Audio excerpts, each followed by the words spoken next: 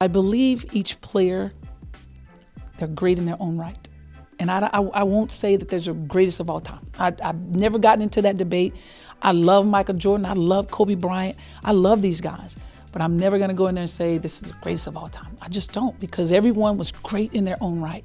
And there's greatness in every one of them. Greatness in everyone, but I've never gotten into that debate, not even on the women's side. If someone asks me who do I think was one of the best, I'll say Cynthia Cooper every single time. It's going to come out of my mouth every single time.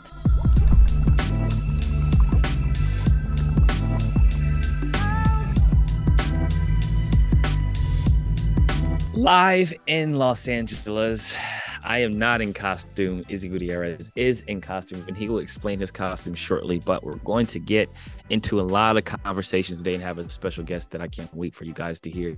Izzy, do you want to explain your costume before we get started? Listen to me, CJ McCollum. I need to talk to you really quickly about how much I sort of secretly hate Halloween. I used to despise it, and then I started doing Around the Horn.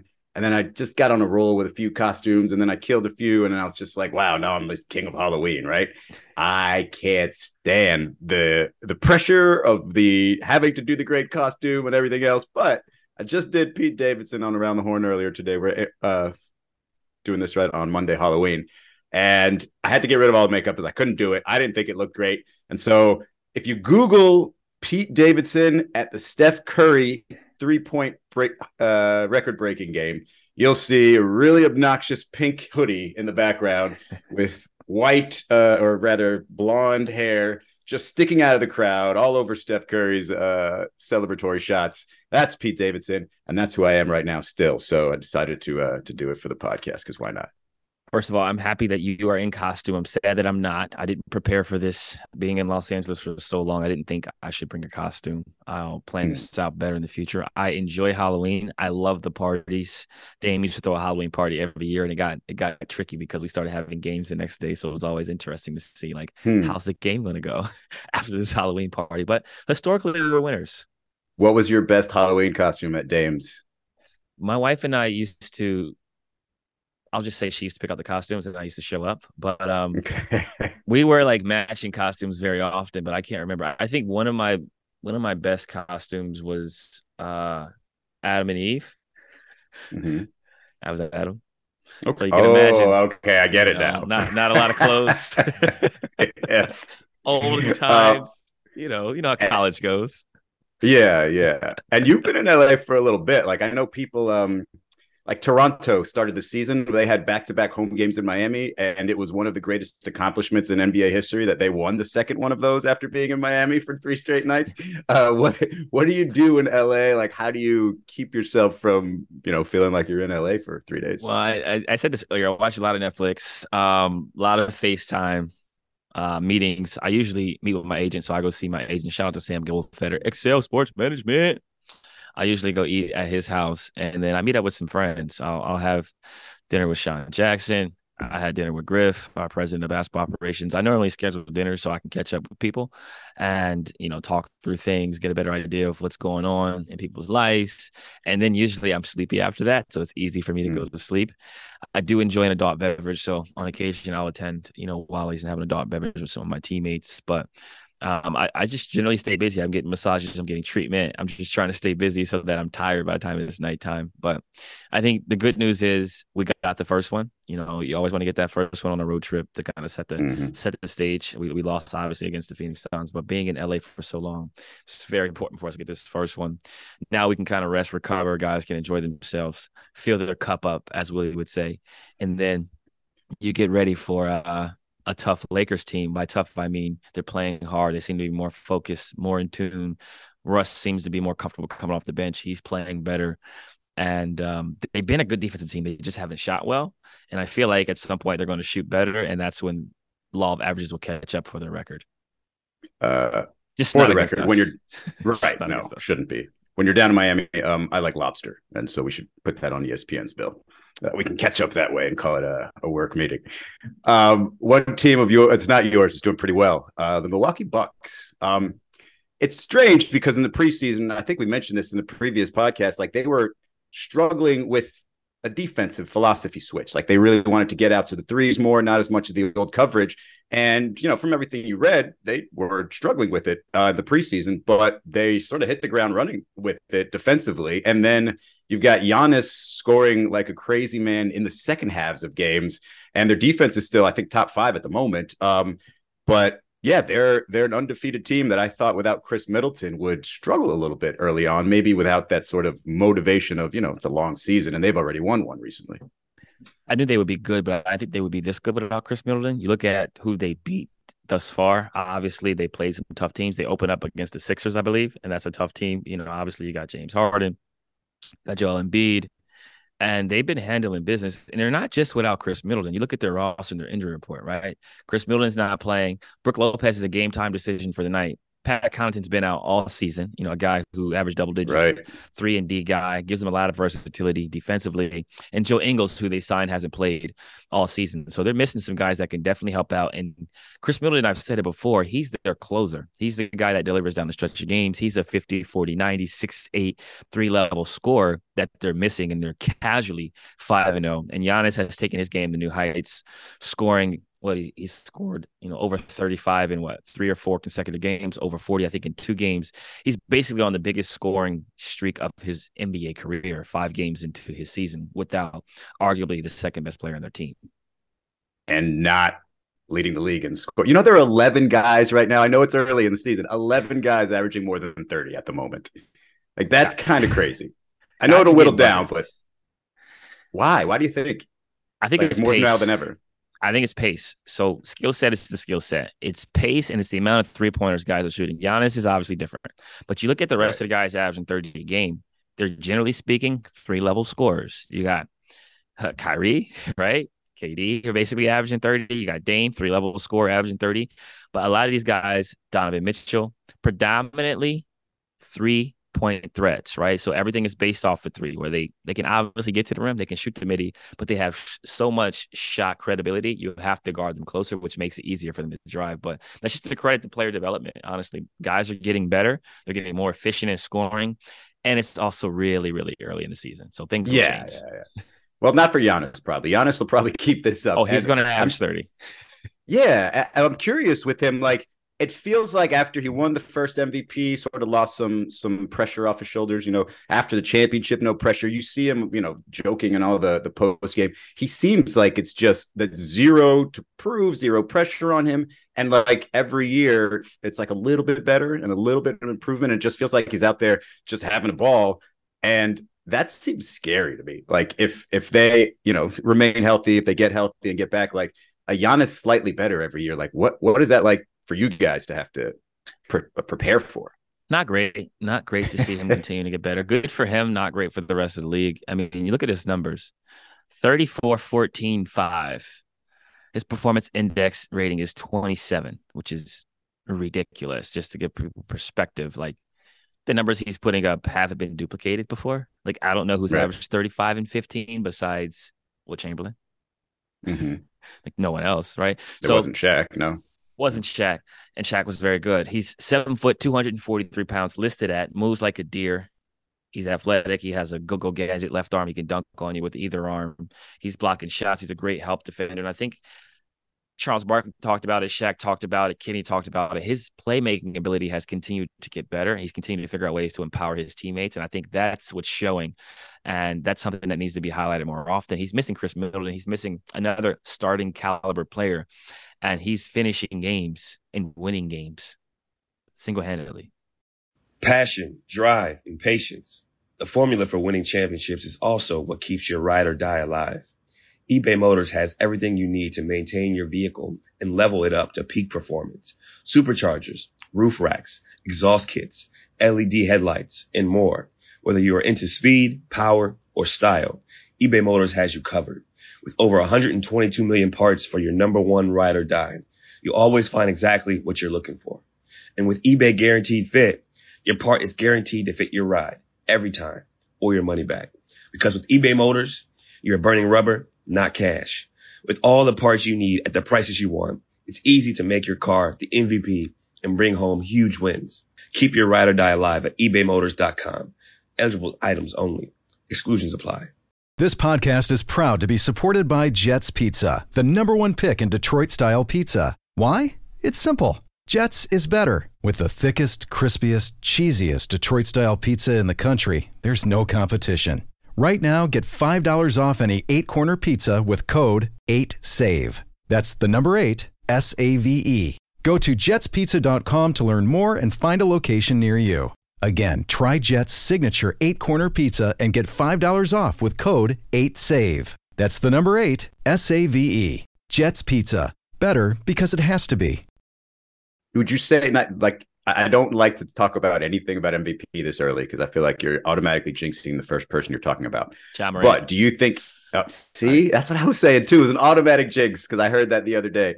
But with Giannis, is it best player in the league? I know we had the poll and everything, ESPN did, but is that like kind of universal? Like, hey, Giannis it's like he's the best player in the league right now. His team's 5-0. He's missing a starter and another borderline starter. I think it'd be hard to argue that he's not the best player in the league right now, just based on his individual performance and how he uplifts his team, how happy his team is. I think you judge everything. You judge team camaraderie, morale, individual performance. There's no issues within the Milwaukee Bucks organization that we know of. I'm not saying that everything's perfect, but you look at the leadership that team has. Look at his press conferences. Look how free-flowing it is. You talked about how happy he looks. He's at peace. And his teammates are happy. Wesley Matthews is hitting game winners. Like, they're in a really great space collectively, and I think that goes to him and the organization, and that's a credit to his ability to empower his teammates while still being dominant. So I would say it's an easy answer. There's a lot of guys that are playing well, but based on how he's performing, based on how well-liked he seems to be, not just with his team, but within the media. They love his little corny dad jokes. He's the front runner along with Ja. And it's crazy to me that that's almost like what had to happen for he kind of like saved the small market, right? The small market team a little bit, because it was such a pattern of people just leaving after 7 and then just trying to find their championships elsewhere. And he stayed. He probably saved like a lesser superstar would probably put more blame or find a way to blame Budenholzer for some early issues when they were together. And so it just feels like you needed this ideal superstar for that to happen in Milwaukee, something like that. And he just kind of is that. He's kind of that perfect fit. He is. He's the guy who's low maintenance in the sense of not needing what some other star players may need or want or yearn for. He just wants to win. He wants to be happy. He wants his peace and tranquility, and he wants to go win championships. And he wants to do that in Milwaukee right now. But he has gone on record saying that he wouldn't mind playing in Chicago, which I thought was hilarious. That is funny. Yeah. You know what? Let's just switch over real quick, because speaking of going on record about where you want to play, Miles Turner. This was an odd, and I know you said this, and I feel like a lot of people probably double-checked, but you thought it was fake when you were reading this, because Miles Turner just gave this quote on ESPN's The Woj Pod with Adrian Wojnarowski. He said, if I'm the Lakers, mind you, he's not a Laker. He's an Indiana Pacer, okay? He says, if I'm the Lakers, I take a very hard look at this with the position that you're in. I know what I can provide for a team, my leadership, my shot blocking, my three-point ability, and just my ability to make plays out there on the floor. And I take a very long look at it. But as far as pulling the trigger, I get paid to shoot. I'm not paid to make these calls, so I could never answer that. CJ, I know there's, trade requests have been a thing of late, but just like openly discussing or selling yourself to another franchise on a podcast with a newsmaker, I don't understand that. Not just with the newsmaker, he did it with Woj, the newsmaker. Right. Sorry, the newsmaker. I mean, point taken. He obviously knows he's been in trade rumors, and he just expressed how he feels he could help another organization, another team. I thought it was fake. To answer your question, I did. I thought it was one of those fake pages online. I was like, he didn't say this, and then you told me, and our producers told us that it was actually real and that he did say these things. I don't know what to say. I'm at a loss for words, but I do think that he's right. Like, he could help in terms of his versatility, knocking down shots, all those things. He does offer a lot to not just that team, but any team, including the team that he plays for. He's a big guy who blocks shots, knocks down threes, and spreads the floor. And Buddy Hield is another floor spacer, shot maker, which you need in the NBA. So I thought it was an interesting discussion to have on a podcast, on any podcast, let alone Woj's podcast. But he did just answer the question. So technically, he didn't bring it up. He just answered the question. True. But let me ask you this, though, as somebody who came from a, less than the major market when you started your career there in Portland. I remember somebody on Miles's team, Turner's team, like coming up to me a few years ago, basically telling me or trying to tell me why he was so deserving of being on the all defense first team. But that playing in Indiana does not get him the attention he requires to get those awards. And it feels like, and this is maybe putting words in his mouth, but it feels like this is also Miles Turner saying, hey, I have to yell to be heard from here. So let me go ahead and just say this in a big, news podcast. What is that like to feel that and think, is it real? Like the idea of you're just not getting enough attention. Things would be different for you if you were in a different market. Like, do you have to yell to be heard from, Indianapolis? I don't think you have to yell to be heard, but I will say that based on team success and star power on your team, that kind of determines how often you're on TV. Milwaukee's a small market team. True. I mean, you could even argue that Miami's a small market team. Obviously, they got state taxes and advantages, and it's a nice city. But when you talk about size of a state, you talk about amount of money being generated in the state. The New York Knicks are a big market team. Are they on TV all the time? So it's star power. More than they should be, I'll tell you that. your words, not mine. It's the star power that drives it. I think that's what's really important. I think that's what a lot of players are missing. You could be in a small market, but if you got a star like Zion on your team or a star like a Giannis on your team, they're going to put you on TV. And if you're successful and you're winning games, you're definitely going to be on TV more. So I think that's also a factor. You look at the Indiana Pacers historically, right? Like when Victor Oladipo was there, they were on TV. So I think that it comes down to those things as well. But if you do want to be heard, you can scream. And he screamed. Yeah, I think of guys like De'Aaron Fox, who's just been in Sacramento for so long, and just the losing, it feels like it sort of drains you. It can drain a guy who's just really energetic and just wants to win and everything else. And so I get the wanting to get out of there, but I've just never seen it that overt during a season and just selling yourself to another team, which, by the way, like if I'm Turner, I would just sell myself to any winning team, wouldn't you? Because the Lakers aren't exactly winning. Yeah, but that's the team he's been most closely attached to, based on what I've been hearing, based on what we've been seeing online. At least it's just reports that the Lakers thing is what has been talked about, what has been discussed, probably what has been proposed and turned down from someone. Well, the Lakers probably not going to recover without a big trade, but I will say the Clippers seem a little bit early on, a little bit questionable. And I know the Kawhi Leonard resting, and he missed 4 straight games after playing in that first one coming off the bench. Real quick, that's an interesting dilemma to have there. They're kind of a favorite to some people, a little bit surprising, but to not be able to set your rotations early on and have some of these question marks early, what does that do for the Clippers? I think it changes the team dynamic. The comfortability is not there. The chemistry is not there, obviously. And then not knowing who's playing night to night, I think it affects the team. But obviously, Kawhi is a huge part of that team. I think they're in the mindset of if we're healthy going into the playoffs, it doesn't matter what seed we are. But I think it's just affecting players' rhythms. You can see it, the look on players' faces, understanding spacing, timing, who's taking what shot, who's the offense being ran through when PG's not in the game. Like, there's a lot of things they're still trying to figure out. And I think the lack of fluidity in their offensive lineups on a day-to-day basis and defensive lineups on a day-to-day basis is affecting the team, the roster, the rotation, and how the coaching staff prepares. You can see that in them when they're playing. There's just Absolutely. Like some little bit of confusion here and there.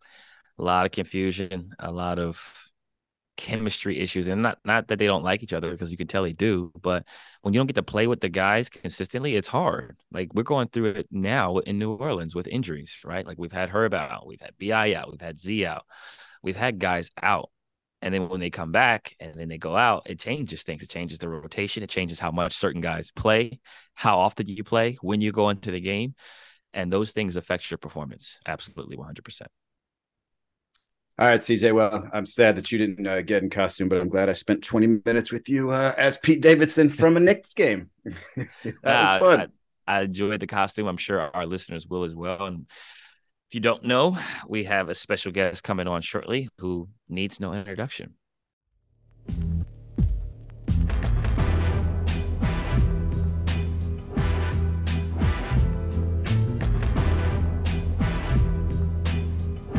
All right, we're live in Los Angeles. First of all, I appreciate you taking this time on our off day. I know how valuable off days are, and for those that don't know, coaches work extremely hard. The hours are very difficult. They're long, they're tedious. You guys don't get enough credit, so I appreciate you. Thank you, CJ. Spending time. For those that don't know, I'm here with Teresa Witherspoon, the great Teresa Witherspoon. Big T, Teaspoon, Hall of Famer, whatever you want to call her. We call her Coach. But for those that don't know, I'm going to go through some accolades. I'm going to embarrass her real quick. Played in the 88 and 92 Olympics, NCAA Division I champion in 88, two-time WAC regular season champion, 2009, 2011. That is as a coach. WAC tournament champion 2010, Wade Trophy winner in 88, Honda Sports Award for basketball 88, two-time Kodak All-American, 87, 88. I'm going to keep going. American South Player of the Year in 88, Broderick Cup winner in 88, two-time WNBA Defensive Player of the Year, 97, 98, five-time WNBA All-Star from 99 to 2003, four-time WNBA second team from 99 to 2000, WNBA assist champion, 1997, steals champion twice, 97, 98, WNBA 15th anniversary team in 11, WNBA 20th anniversary team in 16, six-time Italian League All-Star from 89 to 94, La Tech Athletic Hall of Fame, has played in Europe, has played in the W, has coached as a head coach, now currently assistant coach for the New Orleans Pelicans. Teaspoon, how you doing? I'm great. You just embarrassed me. Come on, CJ. I mean, I feel like the world should know that you're one of the greatest basketball players of all time, not just women basketball players, but for those that don't know, now they know. Well, thank you. I appreciate that. No problem at all. And we discussed your upbringing, right, a little bit. Mm-hmm. You grew up in, I want to make sure I say this right, yep. Pineland, Texas, 882 people. You've gone from Pineland, Texas to the W, to Europe, to the NBA as an assistant coach. You've seen some of the best. You've coached some of the best. What has life been like for you on this journey? And coming from 882 people to now, like what has kind of changed in your life from a sports standpoint? Yeah. You hit it on the head, CJ. I came from a place of 882 people. I was one of those kids who was told you would never become great. It's the impossible. I don't really talk about that, but I want people to know that that's something that happened to me because I came from such a very small place, and it was all about being mission-driven, having purpose behind your drive. And I had an opportunity to get to Louisiana Tech, to play at Louisiana Tech under Leon Barmore, which was very hard because I didn't have the means. My family didn't have the means to go to school. So I had to get it done athletically, to get to school, to be able to do things that I wanted to do in my life. And got a chance to play at Louisiana Tech under a 4-year scholarship. And then it just blossomed from there. Everything just started to go from there. Got a chance to be an Olympian, two-time Olympian, and then overseas for so many years. And then the W came into existence. And then I got to play in New York City. And of course, playing in New York City, if you do everything the right way, the exposure comes. And it happened for me, and I'm thankful and blessed. I'm just grateful for all those things. And then now I'm here with the Pelicans. And I think it's just the hard work from not having, coming from a very small place, being told what you can't do, and using that as motivation to get to where you need to be. You talked about using it as motivation, the chip, if you will. I call it the chip on people's shoulders very often. What were the obstacles that you faced as a black woman, right? Coming from Pineland, Texas, not having the WNBA, right? Having to go to Europe. What was that like? Obviously, European basketball is different now. My brother is playing. This is his 13th season in Europe. What was that like for you going from 800 people to Italy, to all those countries you traveled to? And then how were you able to maneuver society, if you will, as you became a coach in the NBA? It was really hard, CJ, to go from a very small place, and then I'm headed overseas to go play. Now I'm away from family, and I'm so family oriented, it's unreal. We're super close as a family, but I had to go away to live my dream. I wanted to continue to play after college. Collegiately was done. All that is done. Now what am I going to do? I had to go overseas. The ultimate for us at the time was to be an Olympian. So that dream I accomplished. I wanted that so bad. I accomplished that, and I did that twice. And I moved on from there, and play overseas was probably extremely, extremely difficult because you're away from home and you're learning to live in a different country. You're having to somewhat de-Americanize yourself and be a part of their history, their culture, and to fit in. To fit in, to show them how much you appreciate the opportunity to be a professional athlete there as well. But that was a difficult move to go away from family, but you had to do what you had to do to live a dream. It's sacrifice. Absolutely. There's a huge sacrifice, and I don't think people understand or appreciate what it's like for American players to go abroad and be away from their families. And obviously you went during a time in which technology isn't what it is today. I remember having to Skype my brother while he's abroad. Now obviously I can do Zoom calls, I can do FaceTime, and I can actually live stream his games. But people don't understand the transformation that we have to make as players and that a lot of those players have to make. Talked about transformation. Speaking of which, when did you come to the conclusion that you wanted to coach? Obviously, you were very successful as a player. The saying is, the best players aren't the greatest coaches. I think you're one of the few people who is a great player and is also a great coach. How did you find that balance, and when did you decide that you wanted to be a coach? That happened for me as a freshman in college because I'm inquisitive. I wanted to know, why did you do that, Coach Berman? Why did you make that call? What's the purpose of that call? Why do we do what we do? Why do we do this defensively? I wanted to always know. I wanted to be equipped because they always say the point guard is the extension of the coach. So I had to be an extension of him to know why he's thinking what he's thinking and could possibly tell him what he's thinking before he asked me. I wanted to be that close to him and understand the game. And when I am done, I know this is what I want to do. I knew that's what I wanted to do when I was done playing because it's another way to assist. It's another way to give back. You don't play a game and experience what you experience and not give back. And this is the way for me to be able to give back. I don't know how anyone else does it, but this is my way of giving back the experience that I've had for so many years of playing the game of basketball. Now, you're definitely giving back, and I'm going to discuss our Pelicans team. I'm going to discuss relationships, the importance of development, but I want to talk about how the game of basketball has transformed, specifically the women's game of basketball, how it's transformed since you played to now and how much spotlight it's now getting and how we're able to watch games on TV. Men's basketball players are supporting women's basketball players. You got NBA players going to games. How has it transformed, and what would you like to see continue to happen in terms of the strides the W can take? Yeah, it has really, really changed a lot for the good. We don't ever say that we weren't talented. We were pretty talented, but today's game and the way it's played is really positionless, as you can tell. But it is so unbelievable how they play the game that it's so exciting to watch. It's really growing. It's evolving every single year. It's becoming different. But what we would like to see, because I think Kobe did a heck of a job of this, is really supporting us as women and really putting out there that what we do, we are very good at what we do. We're great at what we do. And anyone can learn from what we do. And he put that out there for us. And then you got other people that's joining in to watch what we do. We just need more exposure. We just need more exposure. We get more of that, we'll do really well. I think this year, this past season was probably one of the best that I've seen in many years. I agree. And I want to get out to more W games as well. I've been a big fan from afar. I need to get more close, and I need to be more vocal about my support of the W, and that's something that I'm going to be working on alongside the NBA. But I thought that was really important. You look at the development of women's basketball, the ability to play the game obviously is what it is, but the exposure that they're getting now, starting at the collegiate level, right? You're being able to see more games on TV. We're starting to be able to follow women's basketball and know who players are before they get to the W, and then obviously being able to follow their career here as well as abroad is very important. Turning the page to the Pelicans, how has your transition been in the NBA? First of all, as a coach, what's it been like? What have you enjoyed most about it? And what do you enjoy most about our Pelicans team before I get into the rest? You know, I always get the question of the respect factor. You know, being a female in what people deem to be male-dominated is, do they respect you? I never walked in, CJ, and asked for any respect. Never. I never even said to Google me, I've done this, I've done that. I always walked in to let each guy that I might have come in contact with to know that if I can help you, then you tell me what you think of me. That's it. That's all I ever wanted to do, is to walk in and be of help, to give. Once again, it's about giving. I don't need for anyone to tell me what I've done. I know what I've done. It's now a matter of what I walk in to give and what I do and what I bring every day to the table. A lot of times I'll tell you, don't ask me what I bring to the table. I am the table. If I am the table and I set the table, then everybody who comes to the table can pull from the table. That's the way my mindset is when I walk in, I want to be the table. Take from the table. You're able to eat every time I walk in. That's my mindset. And that's the way it's been for me since being here. I haven't had any of those issues. I don't want to have those issues.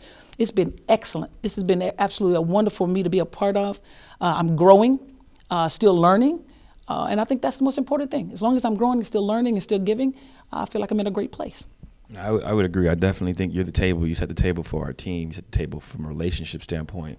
It's clear everybody respects you. You command the room. And your resume speaks for itself. You don't have to Google, but you should Google, because I read off a laundry list of things you've accomplished. And one of the reasons why I want to have this conversation is because I think it's important people understand what you've accomplished and what other women out there will continue to accomplish when they get the right chances and opportunities. We discussed the Pelicans, right? The Pelicans a few years ago to the Pelicans now. What has changed? How has the culture continued to shift? Yeah. And my follow-up question will be, from a relationship standpoint, how important is it for coaches in general to have relationships with players? And then we'll get into relationships with Z and the rest of the guys.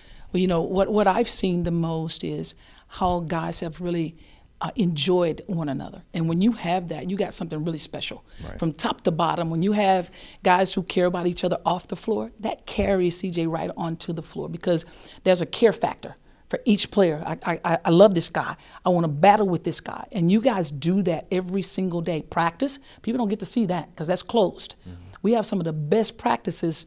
They'll probably look better than the games because of how we battle. Right. That's why we're so ready for game time. But I like how we care for each other, how we pull for each other. We love each other's success. We're not against the success of each other. We are for each other. And that's the beautiful part. There you see the chemistry. And when that comes together, something beautiful is about to happen. I absolutely agree. I think there's kids that listen to the CJ McCollum show, and a lot of times kids want to know how they could become successful, how do they sustain greatness, how do they become a pro. What do you think are the most important attributes or skill sets that a person must possess to be successful in sports? Preparation. If I could say anything about that, CJ, I will always say preparation. There's going to be times when you don't want to prepare. There's times when you're struggling. There's times when it's just not a day that you want to go and do what you need to do. But preparation is of tremendous value, because if I'm separated, it's separation from preparation. You got to remove yourself sometimes too from a whole lot of stuff to become what you want to become. So it's separation for preparation. Once again, there's that word again. And in that preparation, there's purpose. So my purpose is being purpose-driven for my dream. And once I find that purpose, I'm deliberate in my action. I am deliberate in my purpose. When I become deliberate in my purpose, it's amazing what you're going to accomplish. I am deliberate in my purpose, and my preparation is key to all of these things. You heard it here first, kids. Preparation is very important. I think you look at our roster, you look at our staff, you look at top to bottom, front office, Griff, Trajan, Schwinn, down the line, everybody's prepared. Yeah. Everybody has a purpose. We understand what we want to accomplish together as a group. And we also understand the importance of relationships. You and Zion have a great relationship. It was mentioned in Sports Illustrated. They talked about a moment in which you asked Z how he was doing. And he told you he wasn't doing well. Yeah. And you cried for him. You showed your emotion. You showed the fact that you truly care about him. And I think that's a sign of you being a good person and you caring about us more than just basketball. So I guess my question is, how has your relationship with Zion continued to grow? For the fans out there that don't know, you're part of his player development. You play a huge role, not only in his on-court development, but also his off-court development. It is a really special relationship. But the one thing that Zion understands is there's a demand for greatness. There's a demand every day from me to him of greatness. And for me, it's best that I have to show him what does greatness look like. Greatness smells a certain way. Greatness walks a certain way. So it's my duty, not just as a PD worker for basketball, to be great in your skill, because this guy is really skilled and talented and gifted. But what do I give to help him understand the same thing that you're doing out here on the floor? You got to do that on the outside. The outside of this court is probably more valuable than what you're going to do on the court. And so I have a lot of tough love, because I want him to succeed. I want him to succeed, but there's a certain way it has to be done. And you have to hold yourself accountable every single day to what you must do to be a part of a team. Hold yourself accountable, because this isn't tennis. This is basketball. We all know breakfast is an important part of your day, but sometimes when you're traveling for business, you end up staying at a hotel that doesn't offer any. You know what happens? You grab a cup of coffee and skip the meal entirely. We've all been there. But if you book a room at La Quinta by Wyndham, you can enjoy their free Bright Side breakfast featuring delicious baked goods, fruit, eggs, yogurt, and waffles. And really, who doesn't want to start their day with a fresh, hot waffle? Tonight, La Quinta, tomorrow you shine. Book direct at lq.com. Now, let's talk about the play of the week. The pressure to follow up Hypnotic and Cognac, weighing heavy on the team. Hypnotic was in the cup, blue, and ready for the play. And boom! Añejo Tequila came in with a smooth assist to Hypnotic's tropical fruit finish. Shaken, strained, poured. It was green and good! The playmaking splash shifted the tempo. Another great cocktail from the Hypnotic team. Every season is Hypnotic and Tequila season. Hypnotic Liqueur, Bardstown, Kentucky, 17% alcohol by volume. Hypnotic reminds you to think wisely, drink wisely. Well, that's absolutely correct. And I think we've seen the strides in his game, right? Obviously, he finishes well around the basket. He's got a good handle. He has the ability to do things that only he can do. But I think his passing has really improved. We talked about the ability to set a table. We talked about being the table. I think his next step in greatness is being displayed. His ability to engage a defense and make the right decision. Yeah. He has unreal gravity, and I think I just want you to speak to some of the development you guys have focused on, not just the shooting and the skill work, but the understanding of spacing, the understanding of empowering your teammates, and how important it is when he makes the pass to a D. Graham who's wide open and D. Graham knocks it down, what that does for our team. Yeah, that's so important that you say that, because everyone sees him as this superstar who can go and do whatever he wants. But the one thing that needs to be noticed about him is he's one who's willing to make everybody else better around him. And to make those different passes that he will make, he sees the floor very well. He has great vision. He sees the floor very well, and he wants everybody to be successful. He wants to share the ball. That's something that we work on. We work on understanding patterns. And if you understand patterns, you're going to know where the ball goes. You can close your eyes. If I understand what a defense is doing, I know where the ball is going to go. We understand, like, who's guarding me, it doesn't matter who's guarding me. It is, what is the help is doing? What is the help doing now? I find what I create. And he's gotten really good at that, but there's things that we can do to get even better. I absolutely agree. And I just wanted to recognize the strides that he's taken and made, and understand that I know that was a point of emphasis from you to him and from the rest of our staff, especially me, getting on him about embracing the greatness. You want to be great. A lot comes with being great, and that's on the court stuff, it's off the court stuff, but that's also the ability to be selfless when you need to be selfless. And I think that's when you really turn the corner. That's when we turn the corner as a team, and it looks like we have. The transition for me, right? I come to New Orleans. You guys have this idea of what you think I'm like. I get there. What was that like for you guys as a staff? What was that like for you personally? And what are the things that you didn't know that I was good at, that you're seeing I'm good at? And what are the things that we've been working on behind the scenes? CJ, what I love this about you is your leadership. Your leadership, because leaders lead. And the one thing that you do really well is you bring people along with you, whether that is the on-court stuff or the off-court stuff. You're teaching these young men things that they need to know when this game is done. When this game is done, these are the things that you probably need to get your hands on. While your name is hot, what are you getting yourself into? What are you involving yourself in? You're teaching them in so many things that I see that is of value to them to grow as young men, and that's huge. But as a bucket getter, everybody knew you're gonna go get them buckets. We know you're gonna go get those buckets. But what I also like, that I thought that you came back this year with a better drive, a better sense of, I am going to be better at this. It's making everybody else better, and I'm going to defend my ass off. You have done that, and that alone brings everybody else with you even more. And I think that is a piece that I think that you said that that's what I'm going to do. I'm going to be better at this. And you can see there's that deliberate action. It's a deliberate action with the purpose that you want to change something. Yeah, that's something I've been working on, and I talked to my brother about it. I talked to, my wife, and I think one of the things I said was that, I've been a great leader my whole life. Now it's time to not just lead by example. It's time to show action. And to show action means I got to defend.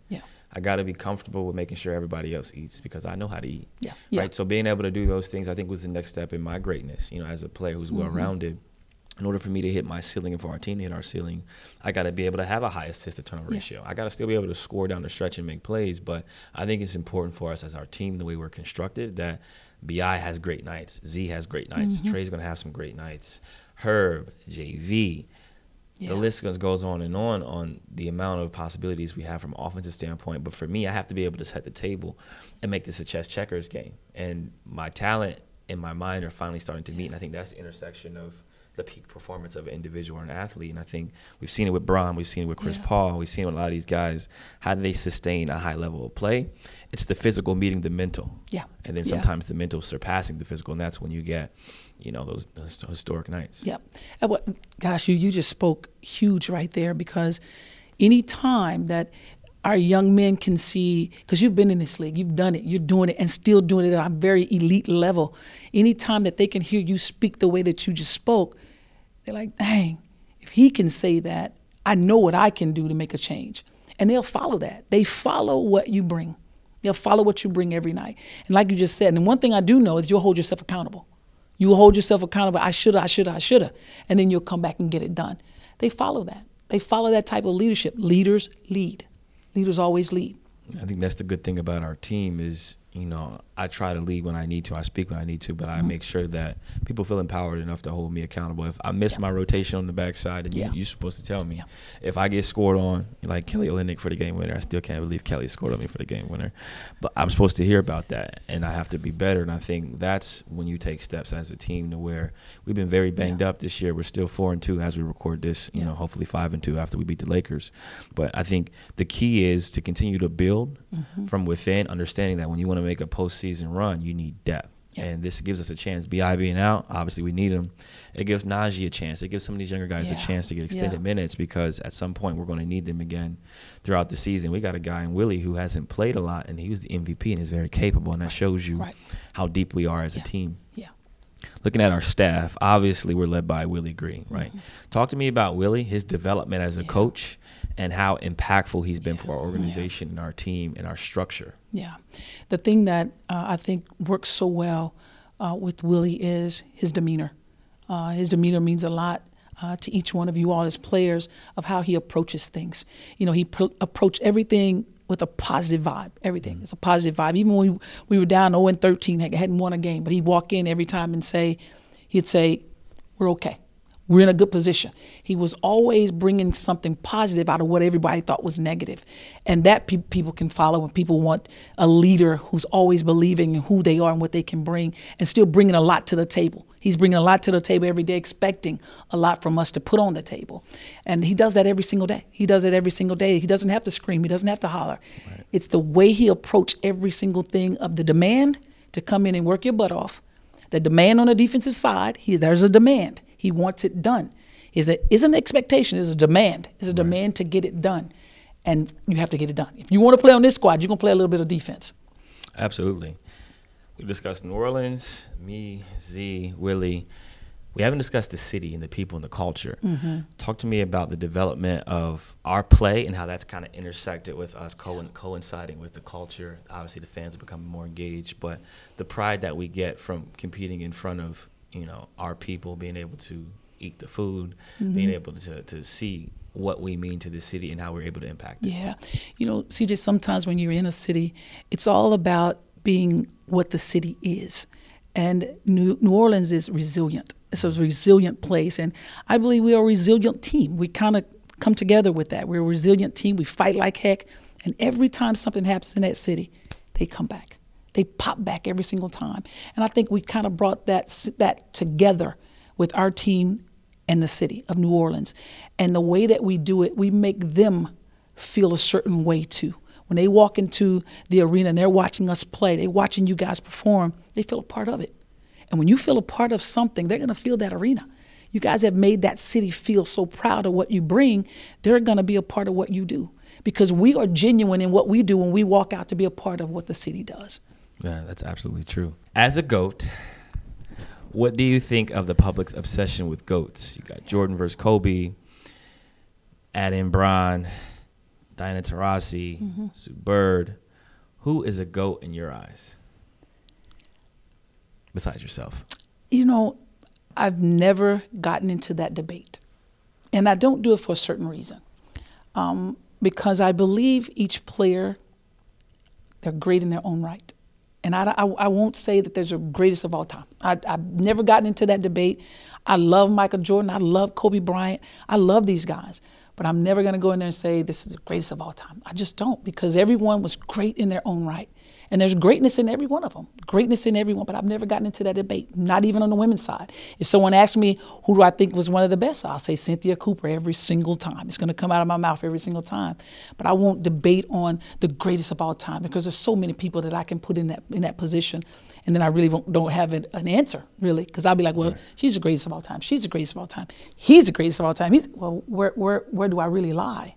Where do I really lie? I lie in the greatness of each player is where I lie. That's where I am. That's a good answer. And I think a lot of people have trouble comparing errors because they feel like their error was superb. They do. They feel like their error was harder or more difficult or better talent or obstacles that we had to go against were better, bigger, whatever the case may be. And I think for me, I always say it, like, the players that came before me laid the path that I have now, and I'm thankful for that.